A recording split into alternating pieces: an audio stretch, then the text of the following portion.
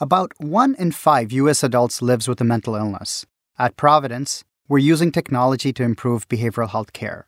With technology like cell phones seemingly becoming more ubiquitous than running water and stable electricity, we at Providence believe that digitally enabled solutions can be a game changer in improving mental health care. And we want to keep innovating.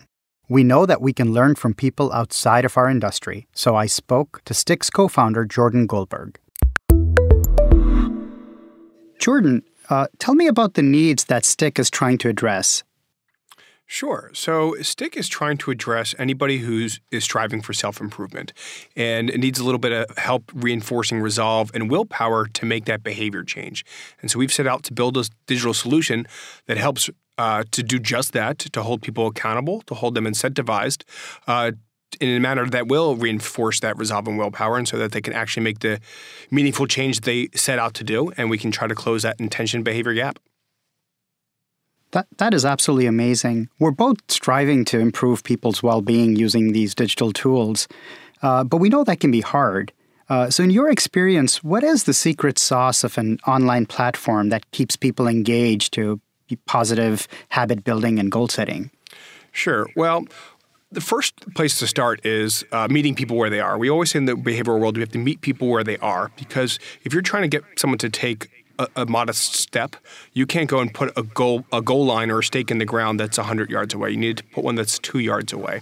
And what's great about using digital tools is, while in many respects the fact that we're glued to them is a problem, in other respects it actually presents an opportunity, right? An opportunity to create mindfulness, an opportunity to nudge towards positive behavior, and an opportunity to engage in a conversation where people might not feel otherwise inclined if it was in a real-life conversation. So from that perspective, there's a lot of opportunity. And so where we play a big role is allowing people to use stickK in the manner in which they're accustomed, or the manner in which they're comfortable, by creating goals and creating their own deadlines within stickK and creating their own layers of accountability framework, but ones in which they're making the active choice about who they want to be involved in their journey and what types of information they want to share along the way, and to be able to get that encouragement and feedback, but ultimately be held accountable by someone other than yourself. I absolutely love that. So, most people in my world of mental health care are reluctant to receive care because of the stigma associated with it. Now, similarly, making lifestyle changes, healthy lifestyle changes can be really challenging, but there's stigma associated with that as well. Losing weight, eating healthy, discontinuing smoking, these are all hard things to do, yet the stigma of admitting that you need help to make a change prevents people from getting any help. So how did you solve for those factors when creating stickK? Sure. Again, I'm gonna go back to my refrain about meeting people where they are, right? So we want to create an environment in which people don't feel intimidated, right? Where they're not asked to do too much, or they're not asked to step too far outside their comfort zone. We want them to take baby steps. And so when they're creating their goals on stickK, whether or not their commitment is public versus private, completely up to them. And there's a lot of little individual layers within our platform where people have complete control over who sees what about their profile, who sees what about their goals, whether or not they want to share it with just themselves and not broadcast it with anybody else, and just get accountability from a digital platform that's going to nudge and remind without having the public awareness. And then as folks want to start incorporating or layering in other friends and family or other areas of a clinical support network, they can do so through our platform, sort of as they gain that comfort. And so what's great about that is that we ask them to walk before they run, and then we can layer that in as that comfort grows. And so it's really important to make sure that people don't feel overwhelmed and pressured to do things where they're then going to dismiss the opportunity to disengage from their journey. And so having the privacy tools in place, but also having a digital solution that can provide accountability that's not human, actually really is that low barrier to engagement, low barrier to entry with the platform, that I think is a good recipe for our success. That makes a lot of sense, and I really love the way you've described meeting people where they are. I think that's a very strong focus of what we try to do as well. We believe in caring for the whole person, meeting their physical and mental health needs with no wrong door for care.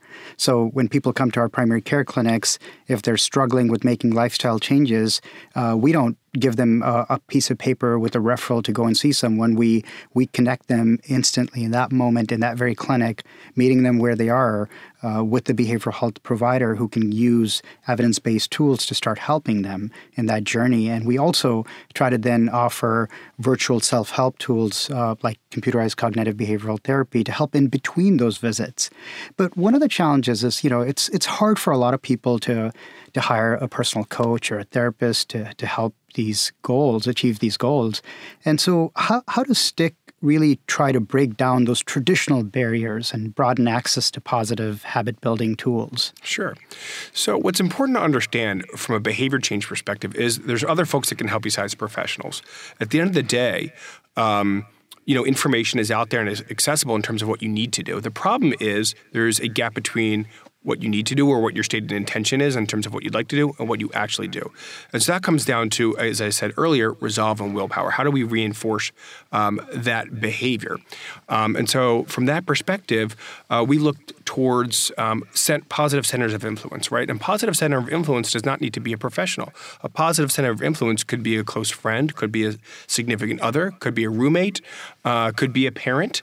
And having that accountability with those loved ones that want to see you succeed, that's going to be an encouraging and positive force for good in your life, it plays a really critical role in that behavior change journey. And so our method of breaking down those barriers is to say, actually, you don't need to access these people in the first place. Let's just start with steps for you. Let's start with things that you're comfortable sharing with maybe some close friends and family, whoever you personally decided and deem fit to be able to play that role for you.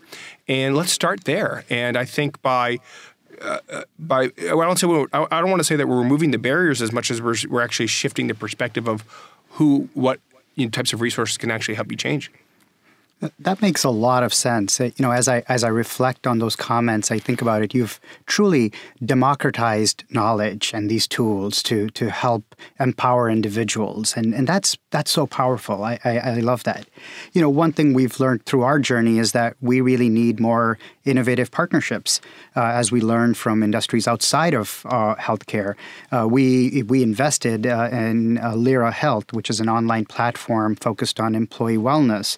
But then we're also trying to build a network of virtual counselors that improve mental health and well-being of our caregivers, their dependents, and really focused on what you just described, like meeting people where they are and building tools that just fit into the normal way of they're living their life. But I also really appreciate the fact that it's more than just professional caregivers and therapists that can help people. If you give people access to good information, good self-help tools, they can start that journey. And I think that's really important. Absolutely. Yeah. So are there specific success stories that speak of the power of your platform, how users leveraged it to change their personal trajectories? Yeah, absolutely. I mean, what's fascinating about stickK is we see a lot of people come to just do maybe small little goals, just get back into an exercise regimen, maybe just lose 5 or 10 pounds. But then we see folks who have smoked for 20 years successfully quit on stickK, or folks who were obese and have lost 50 plus or more pounds through our site and have really submitted some really powerful, life-changing stories. We have some people who've had, frankly, some quirky habits that they've broken through stickK, and it's really changed their life because they had some mental dependencies upon some behavioral tics that they may have had. And so, yeah, it's been a really rewarding part of what we do.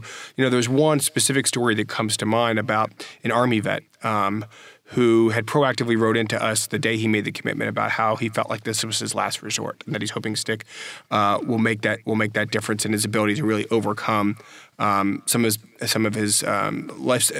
him overcome some of his lifestyle challenges. So he had been discharged from the Army, and he'd gotten a desk job, and he had gone from being incredibly in shape to very, very overweight in a short period of time. And I think he was battling depression as a result of some of his experiences at war. And ultimately, his marriage broke down as a result.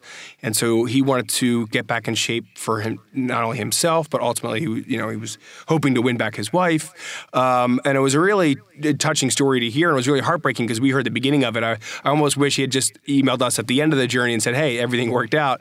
But he wrote in when he first created the commitment. And so we decided, I felt it was so powerful. I said, we'd love to be able to follow your journey. And so actually taking a step back a little bit more about our tool and around, we talked about breaking down the traditional barriers to allowing friends and family and other types of support networks in on your journeys, is when they create a commitment on stickK, not only do they stipulate what the goal is and their time frame, and they submit these weekly reports, and as you mentioned earlier, in between the brick and mortar visits that you might have with some of your patients, that there's a forum for documenting that intermittent progress that's more anecdotal or qualitative in nature.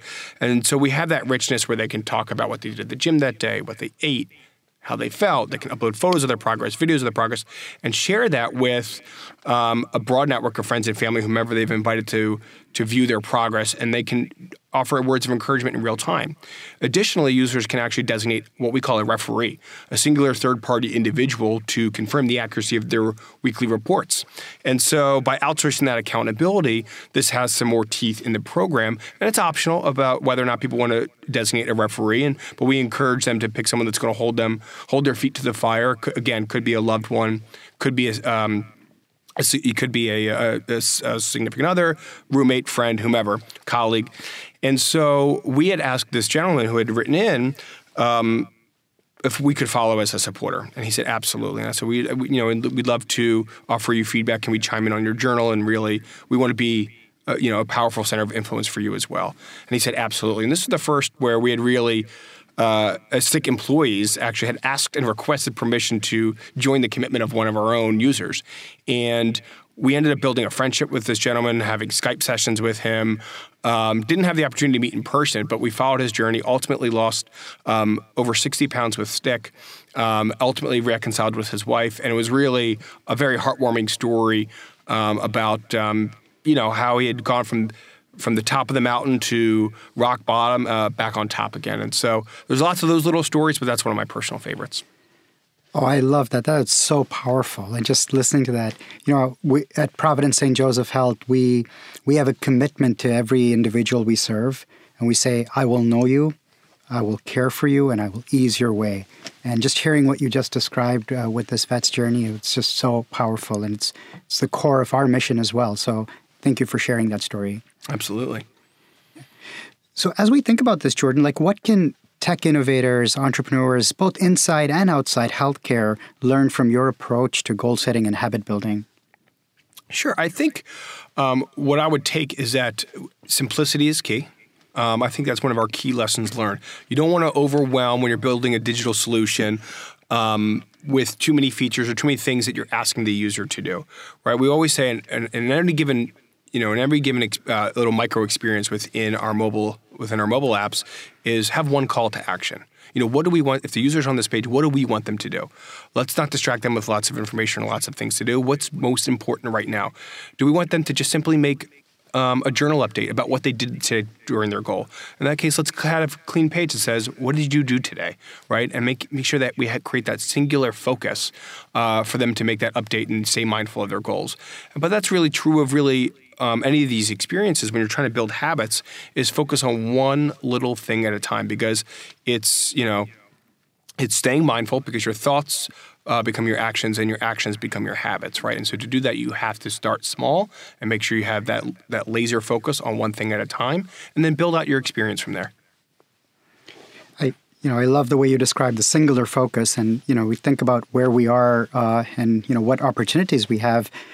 Both improving behavioral health care, but also health behaviors, as you described, in your experiences. I think we're just at the very beginning of using digital tools to map and understand behavior.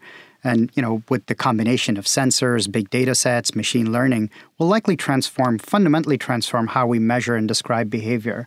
So there are some amazing opportunities that we all have. And I think this is core to our mission. We want to make sure that we're doing everything we can to help every individual realize their fullest potential of well-being. And sounds like, your work is at the heart of that too. So thank you so much for sharing, wonderful, great information about your platform, and especially the story of the vet. That was so touching.